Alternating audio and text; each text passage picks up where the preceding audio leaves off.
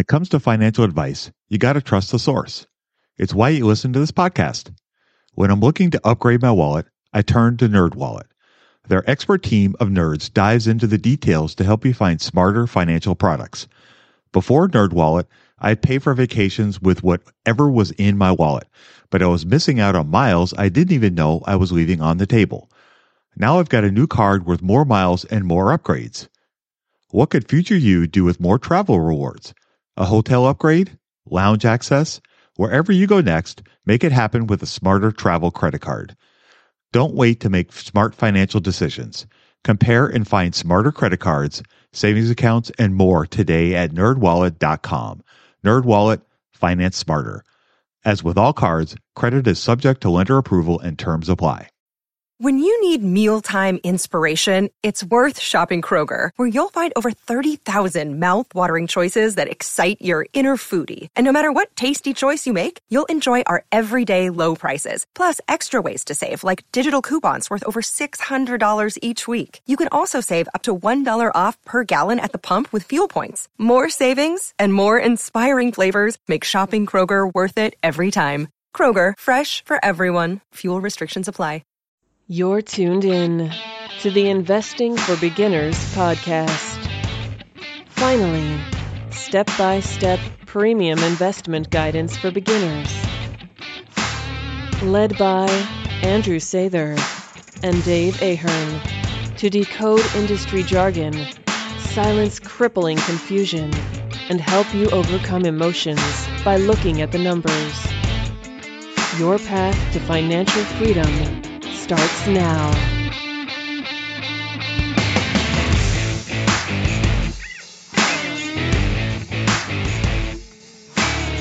All right, folks, well, welcome to Investing for Beginners podcast. Today we have a special guest. We have Ben Reynolds with us from Dividend. This is Dave Ahern, one of the co-hosts, and I also have Andrew Sather, the other co-host. We're going to talk to Ben a little bit about dividend investing. He is one of the experts out there in the internet world about dividends. He really knows his stuff, and I have to give a shout out to him. I've been a big fan of his writing and his work for several years now, and a lot of what I've learned about dividends I learned directly from Ben's site. So I highly, highly, highly recommend you take a look at his work. It's outstanding. All right, Ben, if we're going to go ahead and ask you your first question. So, how did you get interested in dividend investing? Well, first of all, thank you for the very nice intro. I've been interested in investing in general since basically when I first started college. I've always been interested in finance from a very early age, and I got interested in dividend investing in particular when I started researching market anomalies. You've probably heard of some of them, like the value effect, investing in low price to earnings stocks, or the volatility effect, where low volatility stocks have outperformed high volatility stocks. So there are these different market anomalies, and one of them is that dividend stocks have outperformed non-dividend paying stocks over a very long period of time. And so that really stood out to me, and I thought it'd be interesting to see what happens when you combine dividend investing with some of the other market anomalies that I was just discussing. All right, interesting. Oh, very cool. So how did you stumble across that information? Where did that come from? One of the courses I took in college was on different market anomalies, and it was a really interesting course, and that's what really got me interested in it. Oh, interesting. Okay. I guess that kind of segues into, tell me a little bit about your background. What kinds of stuff have you been doing since college? Well, absolutely. My degree in college was in finance, and then after I graduated, I worked a couple different jobs. One of them was in logistics at a third-party warehouse. I'm doing sales there, so wasn't quite with my degree. But my passion and expertise was really always with investing, and I was constantly reading about investing. And from there, I started writing a lot about investing, and then started from there. And that's really been my outlet for learning about investing, and then hopefully about it. Nice. So you escaped the academic route of efficient market hypothesis somehow. Were able to avoid that little trap. Yes, that's when I really got interested in it, was when I started seeing that wasn't really accurate. Because to me, investing isn't as exciting if you can only do average. That doesn't sound exciting. But when you realize there are lots of inefficiencies and you study people that have exploited them, that's a lot more exciting to me. Absolutely. Tell me a little bit about some of the people that kind of influenced you and kind of have directed you to kind of where you are in your philosophies. All right. Well, I'll go with one that's lesser known and one that's really well known. And I mean, these are both from primarily, but the lesser known one is Tobias Carlyle. He used to run the Greenbacked blog, and he's written a lot of great investing books. And the one that influenced me the most was Quantitative Value by Carlyle, and he actually co-authored it with someone named Wes Gray. And it's a phenomenal book that talks about how you can basically apply quantitative screens to value investing and how you can generate returns doing that. So that quantitative aspect and that kind of scientific approach really influenced me. And before that, my other big influence was, I guess first I started more with value investing. And so I read Intelligent Investor and Security Analysis and was really influenced by that work. And then I read a lot about Warren Buffett and read his annual reports and a lot of books on him. And so that also really influenced me as the focus on quality that Buffett has and long-term investing. So those are probably my two influences on my investing philosophy. Interesting. I love Tobias Carlyle stuff. It's awesome. The Acquirer's Multiple is one of my favorite websites. That is a great website. Wes Gray is also great too. I'll be honest with you, sometimes when I read his stuff, though, it's way over my head, but it is interesting. It is. He does take a very academic approach to it. Yeah, and somebody who's not schooled in that, it can make it a little more challenging for me, that's for sure. Tell me about some of the important ratios for dividend investors. What kinds of things should they look for? Okay, well, a lot of people, the first thing they think of is dividend yield. And of course, the yield is important if you're investing for income. But I think some other ratios that are really important to dividend investing that don't get quite as much of attention from dividend investors as yield, one would be payout ratio. The payout ratio is really important because if you have a high payout ratio and something goes wrong with the business, there's a good chance you're going to have a dividend cut because they just don't have the earnings to support their dividend. So the lower the payout ratio, the less chance you have of a dividend cut. And also the more chance you have that management might decide, we have a 30% payout ratio right now. Maybe our investment prospects have changed a little bit, our business reinvestment prospects, and we're going to bump that up to 50% over the next 5 years. So you might get dividend growth that's well ahead of earnings growth. And if you're watching how quickly your dividends grow, that can make a big difference. So one would be payout ratio. The other one, which is I think probably the most important metric in investing, is the price to earnings ratio. And you can go down a rabbit hole of price to free cash flow, enterprise value to EBITDA. But, in general, price to earnings ratio is a quick way to determine value, and valuation is extremely important to any type of investing, especially dividend investing. So that would be one that's very important. And then finally, another ratio that doesn't get looked at as much, probably because it's a little bit harder to track, is dividend history. And if you look at dividend history, you can see, one of my favorite examples is the Dividend Aristocrats Index, and it's composed entirely of businesses with 25 or more consecutive years of dividend increases. So, when you think about it, for a business to have increased its dividends for 2.5 decades in a row, it's got to have some type of strong competitive advantage. And so paying attention to dividend history can really help with reducing risk to some extent, and also with returns by investing in great businesses. So I guess where would you go to find a payout ratio? You can find that on most data providers, like I'm sure Yahoo Finance has it. I like FinViz, which is a stock screener and website. Yeah, we're both big fans of that one too. I guess another question then, kind of along the lines, you mentioned the Dividend Aristocrats. Tell me a little bit more about the Aristocrats and the Dividend Kings. I've read a lot about those on your website, and that's kind of where I got introduced to it. And it was a term I was not familiar with, so I guess if you could explain that a little bit more. Sure. That's one of the things that really attracted me to dividend investing as well, was when I started reading about the Dividend Aristocrats. As I mentioned a bit earlier, it's businesses with 25 plus years of consecutive dividend increases that are in the S&P 500. And there's only 51 stocks that meet those criteria. They're generally household name stocks like Coca-Cola, Johnson & Johnson, 3M, companies like that. And it's like, oh, that sounds nice. But what really matters about this, why this matters, other than just like, hey, 25 years, is great. The Dividend Aristocrats Index has outperformed the market by just a bit under 3% annually for the last decade. And it's done that with lower volatility than the market. So that's that's very impressive. And it shows there's something there to it. And then the Dividend Kings is even more exclusive. Those are stocks with 50 plus years of consecutive increases. And there's only 19 stocks that meet that selection.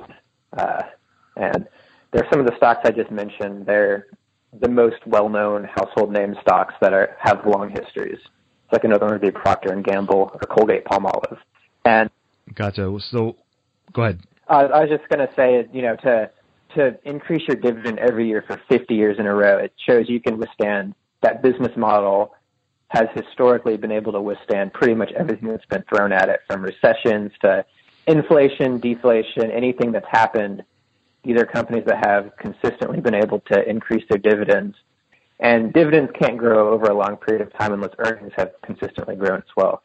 And, I mean, that's where you'll really get the major compounding that you see when you talk about examples of people who've made fortunes. I mean, there's countless examples. Average people putting just a little bit of money with small salaries into these dividend aristocrats and dividend kings and being able to have these extraordinary gains over the decades because, like you said, number one, you're getting a company that's, because it's growing its dividend at that high rate and able to do it over a long time, like you said, it's going to be in a company that's able to compound earnings over a long time. So you're automatically getting yourself into a company with a great business model as long as you get in at a good valuation. And then secondly, if you reinvest those dividends, which a lot of the success stories of people, that's what they've tended to do. I mean, the kind of yield that you'll be getting only increases from when you originally purchased that stock. And so you could be talking about 10, 20, sometimes even 30% on your original purchase every single year in a dividend payment. And so the amount of shares and the ownership of the company that you have just kind of like balloons up. And that's where you'll see people who turn just tens of thousands into millions of dollars. Absolutely. It's a long-term perspective, because I think a lot of people shy away from investing in those type of companies because they say, well, it's boring and I can only make, what is it going to make me, 10% a year? But a reliable, and there's no guarantee of what you're going to make, but the likelihood of growing your wealth over time with a 3M or a Coca-Cola, with the caveat that you buy in at the right price, is very high because they have proven their success over such a long period of time. I mean, you talk about the numbers too. I think you said about 19 dividend kings currently and about 50 aristocrats. So, I mean, even you could buy an aristocrat and maybe you have, not every aristocrat you buy is going to turn into a king. But, I mean, to go from 50 to 19, that's a pretty good ratio as far as having a good chance of that continuing. So, like, it's not like you have to be ahead of the game and sort of pick some stock that's undiscovered in order to get these kind of compoundings. A lot of times, like you said, with these keens, and they've been going for decades, you could buy in after seeing 10 years of history and still see another 10, 20, 30, even 40 years of compounding afterwards. Absolutely. That's one thing I've looked into is dividend aristocrats from, I think, 1989 or 19. There was close to around 48 of them, and almost half of them became dividends. So, over a 25-year period, close to raise their dividends every year. And those that did, I believe every single one, there might be one that didn't, but greatly market. And I have an article on that on my website, a study. But you have a fairly high chance of success by investing in great businesses. That sounds like a Warren Buffett quote. I read a lot of Warren Buffett quotes, so that's really shaped how I invest. And I didn't plan that when I start creating a Sure Dividend investment method, but it kind of ties in. It's very similar in a way. And dividend growth investing is very similar to the Warren Buffett strategy. What do you think of drips? With drips, I mean, I like drips, but there's pros and cons to them. On the plus side, your dollar cost averaging. So, well, I guess I should back up a little bit. Those listening that aren't familiar with drips stand for Dividend Reinvestment Plan. So it's basically just when a company pays, that dividend is used to buy more shares of the company that paid the dividend. So the amount of shares you own steadily grows over time. And the benefit to that is you build huge positions in rising dividends every year. So you get more shares every year from a higher dividend every year, and it really creates a kind of a snowball. The downside to drip, you might have a company that's trading at a very position. A good example would be Coca-Cola in the late 90s. I mean, it was trading at an absurd valuation. And if you're dripping, you're buying at a very bad time. So and what I think makes sense is to collect those, and then when you reinvest them into your best dividend growth idea at the time instead of into the company that paid the dividends. Gotcha. Okay. Well, that's an interesting take. I've not read that before. Where could I find more about that? There might be some articles on my site that's more my thoughts on it, and it's not a thing I've really seen anywhere. Okay. Interesting. So, budgeting was always a challenge for me. I struggled to find the best way to keep track of all of my money, not to mention all the time tracking down receipts, cataloging expenses, and trying to figure out what went wrong with my air quote system until Monarch Money. Monarch Money allowed me to easily see what is going on with my finances, helping me get a better handle on my spending, budgets, and more. It's my go-to app every day, more so than my bank, because I can quickly see where I am with my budgets and spending, allowing me to invest more and spend time on the things that I want to do. It's my GPS for money. Monarch is the top-rated all-in-one personal finance app. It gives you a comprehensive view of all of your accounts, investments, transactions, and more. Create custom budgets, set goals, and collaborate with your partner. And now get an extended 30-day free trial when you go to monarchmoney.com/beginners. Unlike other personal finance apps, Monarch's simple, intuitive design makes it so easy to set up, customize, and use. Monarch has built-in features to collaborate with your partner, family, or financial advisor. Invite them to your account at no extra cost, and they'll get their own login info and a joint view of all of your finances. Monarch is the most customizable budgeting app. Change the layout of your dashboard, toggle between light and dark mode, create custom budgets and notifications, set up automatic rules for transactions and notifications, and more. In fact, Monarch Money is one of the first to bring you direct Apple Card, Apple Cash, and savings syncing with the latest iOS 17.4 update. Now you can sync your wallet directly for seamless budgeting. After trying out Monarch for myself, I understand why it's a top-rated personal finance app. And right now, get an extended 30-day free trial when you go to monarchmoney.com/beginners. That's monarchmoney.com/beginners for your extended 30-day free trial. When it comes to financial advice, you got to trust the source. It's why you listen to this podcast. When I'm looking to upgrade my wallet, I turn to NerdWallet.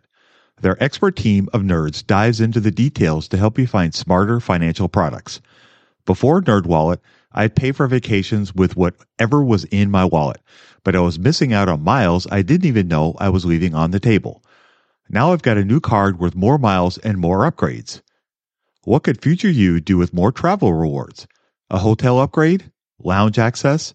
Wherever you go next, make it happen with a smarter travel credit card. Don't wait to make smart financial decisions. Compare and find smarter credit cards, savings accounts, and more today at nerdwallet.com. NerdWallet, finance smarter. As with all cards, credit is subject to lender approval and terms apply. Let's be honest here. Your sex life is important. It helps us feel more confident and boosts our happiness. But sometimes we struggle to perform, our life gets in the way. This is where Hims can help. With their convenient and discreet online platform, you can get help for your erectile dysfunction from the comfort and privacy of your own home. No more waiting rooms, no more awkward conversations, just a simple, direct path to treatment that works around your life, not interrupts it. Invest in your health today. HIMSS is changing men's healthcare by providing access to affordable sexual health treatments from the comfort of your couch.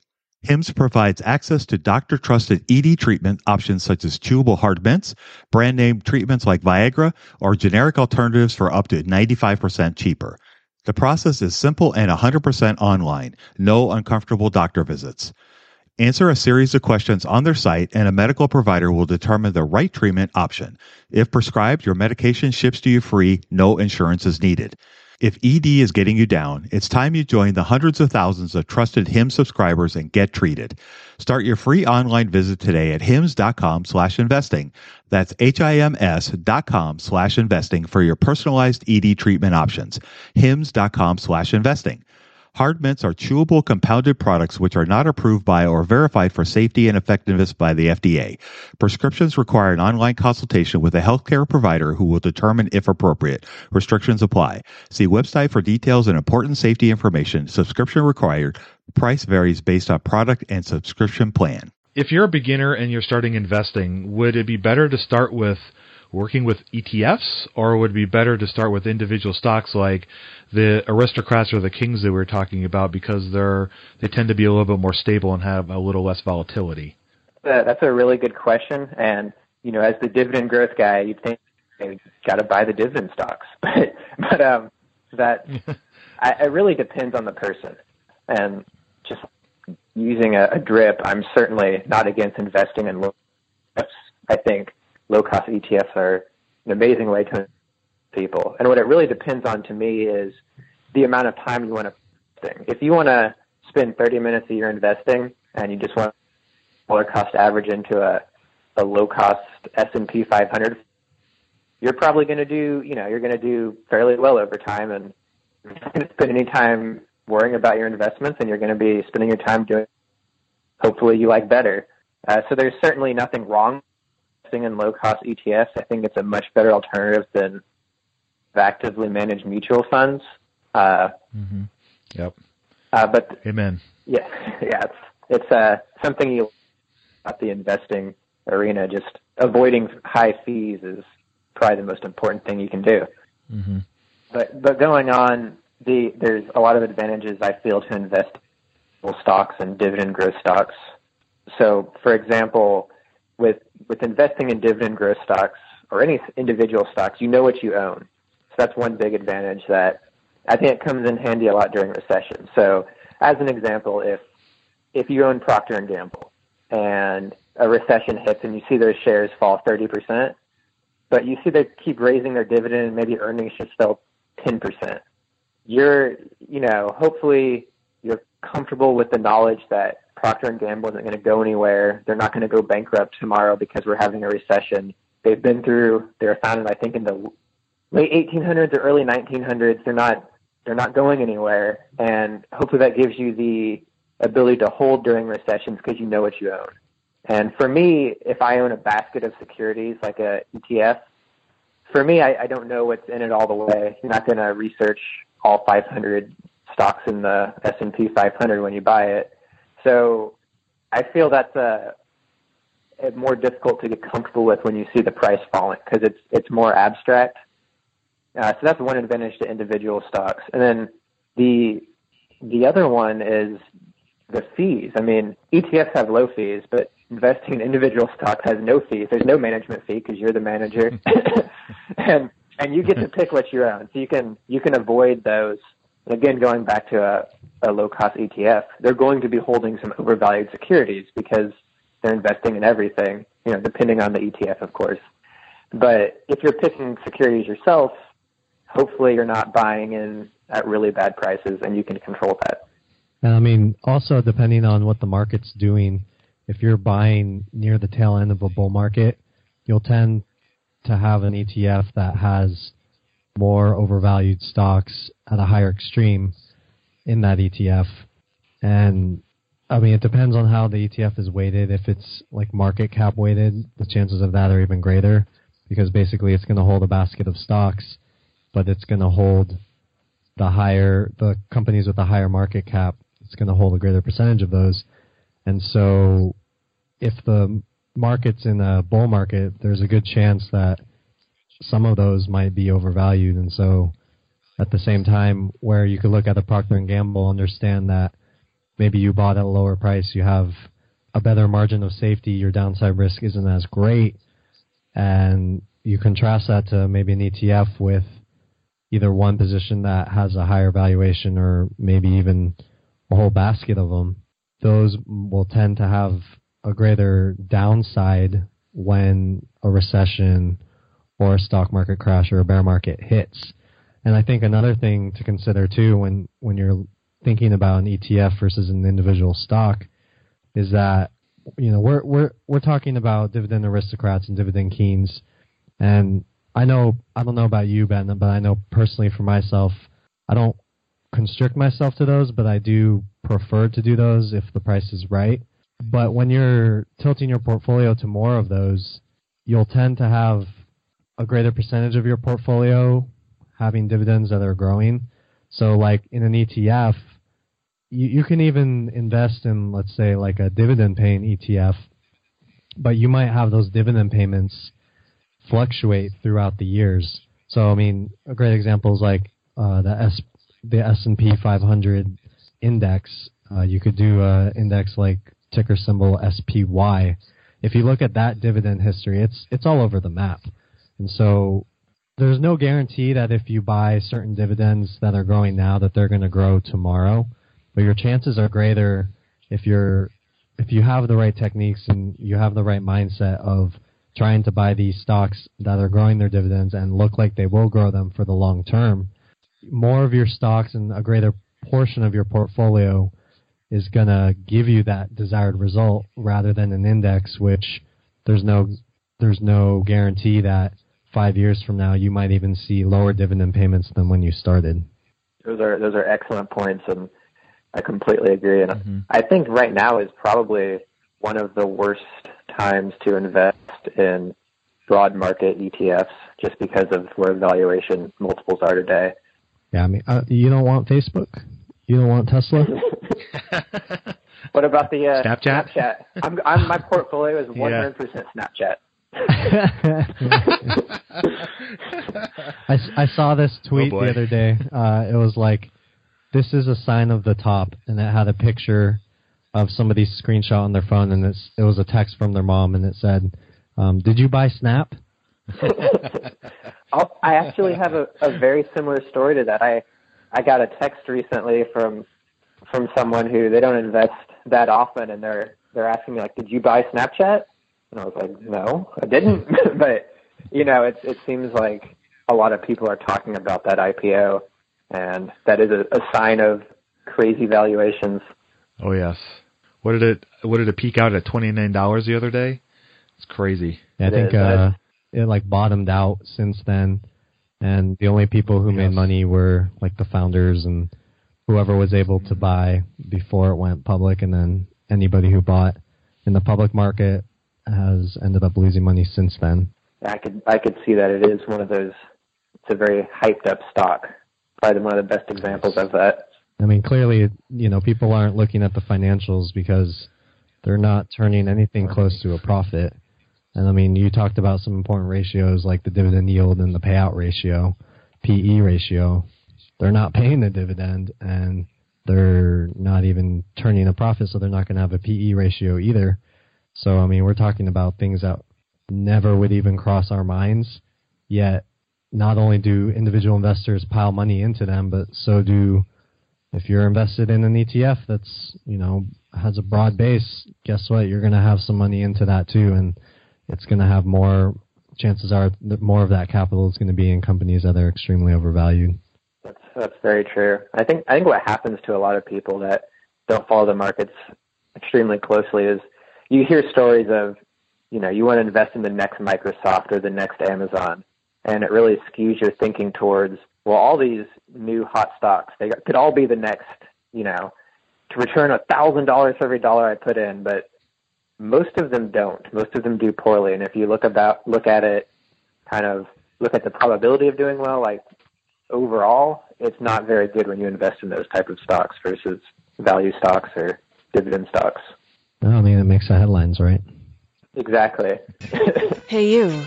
What's the best way to get started in the market? Download Andrew's free ebook at stockmarketpdf.com. You won't regret it. Hey, so Ben, tell me about dividend growth investing. You mentioned that earlier. Tell me a little bit more about that, what your thoughts are on that. Sure. Well, dividend growth investing is, as the name sounds, you're investing for dividend growth. And what that means is you're basically looking for your dividend income to rise over time, and you're looking at stocks that have a history of paying rising dividends, or at the very least stocks you feel will be paying rising dividends. And I think that the advantage that dividend growth investing has is it can put your focus on the dividend income you're receiving and how that grows instead of what the stock price is. And that has a big advantage when stock prices fall. You can look at the dividend income and see that it's still up and maybe be a lot less tempted to sell at the wrong time. So I guess a question along those lines then, does that mean you kind of ignore the other aspects of the business, or are you still looking for kind of a strong balance sheet, to strong cash flows and things like that, or are you more just focused on the dividend and dividend only? Oh, absolutely, you're focused on the business. The business is first, and a weak business will not be able to increase its dividend for very long at all. It's just impossible. So the focus has to be on the business, and kind of a byproduct of a strong business with a shareholder-friendly management, once it's mature, is that it's going to be paying rising dividends. So the focus first should be on I said it before, great businesses, and then a kind of an outgrowth of that is the dividend growth that comes from it. So I'm kind of a really big quant guy. You're talking about value stocks, and when it comes to the value philosophy in that camp, I kind of diverge from the normal path, I guess you'd say, and I don't look at qualitative measures at all. You're talking about finding companies that either are growing their dividend or you perceive them to grow their dividend in the future. So do you have any methods, quantitative or qualitative, either way, of determining whether a management is likely to have that kind of mindset to grow their dividend over time? Absolutely. I'm very quantitative myself. My ranking system is entirely quantitative as well. So I analyze businesses qualitatively, and just to make sure the numbers, there's not something weird hiding in the numbers and the business is about to fall off a cliff for some reason that would be very obvious to a human but numbers don't see. But my rankings are entirely quantitative, and I have a system called the 8 Rules of Dividend Investing to look into that. You want to give us like the overview of that? I think that's very interesting. It's a excellent way to approach the market. I've looked into it myself, and I know there's a lot of good stuff there that runs parallel with the stuff I do. Yeah, absolutely. The 8 Rules of Dividend Investing, there are 5 buy rules, 2 sell rules, and 1 general portfolio building rule. So I'll quickly go through the different rules. The first one is a dividend history screen, and we only look at stocks with 25 plus years of steady or rising dividends. So businesses that haven't cut their dividend over 25 years. So that really limits the universe of stocks we're looking at to businesses that have already proven they have shareholder-friendly management and strong competitive advantage, or at least they've had that for the last 25 years, which makes it likely they probably still do now. And there's somewhere between 180, 190 companies right now that fit that criteria. So that's the first hard screen. And that's not to say, of course, there's a lot of amazing companies that screen will reject unfairly, but the goal really isn't to be as inclusive as possible. It's to try to minimize errors. And so it's a high bar to pass, but once you pass it, they're generally very high quality companies. So that's the first rule. And then from there, the other 4 rankings for the buys, for buy criteria, are dividend yield. Obviously, the higher the dividend yield, the better, everything else being equal. Payout ratio, and all things being equal, the lower the payout ratio, the better, because that gives you more safety. And a lot of dividend investors will want to see a high payout ratio because they feel that company is more shareholder friendly. But I look for a lower payout ratio, all things being equal, just because, like I said, it provides more safety and there's more room for the dividend to grow above earnings. Third is growth potential, and it's really a growth rate, and that's determined from a mix of historical numbers and estimates. And finally, volatility, and look for a lower volatility over high volatility. And those criteria are all picked because different studies have shown they either increase returns or reduce risk on average. So they weren't just picked out of a hat because I thought they sounded good. And then from there, the two sell rules. My philosophy on selling is to sell as rarely as possible. There's a study by, I think it's Barbara and Odine. It's an interesting study where they analyzed tons of individual investor accounts, and they find that when individual investors sold a stock and then bought a different stock, the stock they sold tended to outperform the stock they bought. So basically it's saying people sell at the wrong time and they buy the wrong thing. So to avoid that, I try to sell as little as possible, and that has also the added benefit of really reducing portfolio churn. So your expenses are minimized, your taxes are minimized. And the two sell rules are, one is to sell if a stock becomes ridiculously and absurdly overvalued. And I chose a price earnings ratio of 40 plus for that. And at, over 40, you're kind of in the stratosphere when you're talking about a blue chip stock. Oh, yeah. So that happens very rarely. And then the other sell rule is if a company cuts its dividend, because at the end of the day, we're practicing dividend growth investing. And if a stock cuts its dividend, it's doing the exact opposite of what it should be doing, and it doesn't belong in the portfolio. And then finally, the eighth rule is a general portfolio building rule, and it says to be reasonably diversified. You get most of the benefits of diversification by owning around 20 stocks in different sectors and industries. You can't own 20 oil and gas stocks and be diversified, but 20 stocks in different, general different sectors and industries, 20 plus. I prefer a fairly small portfolio because it's easier to track and you're more invested in your best ideas, but you don't want to have a super small portfolio, in my opinion. So 20 is the goal you kind of shoot for? Yeah, in general, around 20. I don't have a very specific, it has to be 20 and then I'll sell the 20 first. Just 20 to 30, something like that. Okay. Well, thank you for that explanation. That was awesome. Absolutely.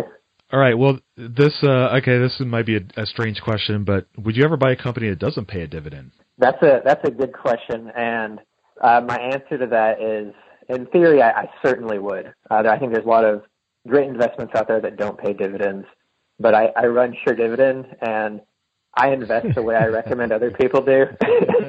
So I'd feel almost dishonest investing in a stock that doesn't pay dividends, just because if I'm recommending to invest in dividend growth stocks, then I'm out here, picking up all the Snapchat IPOs and the Facebooks. I'll look, I don't want to be a hypocrite. I believe in dividend growth investing. Right. I'm not extremely dogmatic where I think that's the only way anyone can ever be successful. That's of course not the case. So, yes, there's lots of great investments that don't pay dividends. I wouldn't invest in them personally because of running Sure Dividend. It would make me feel like I'm not being honest or in line with my readers. Andrew, what are your thoughts on that? I completely agree.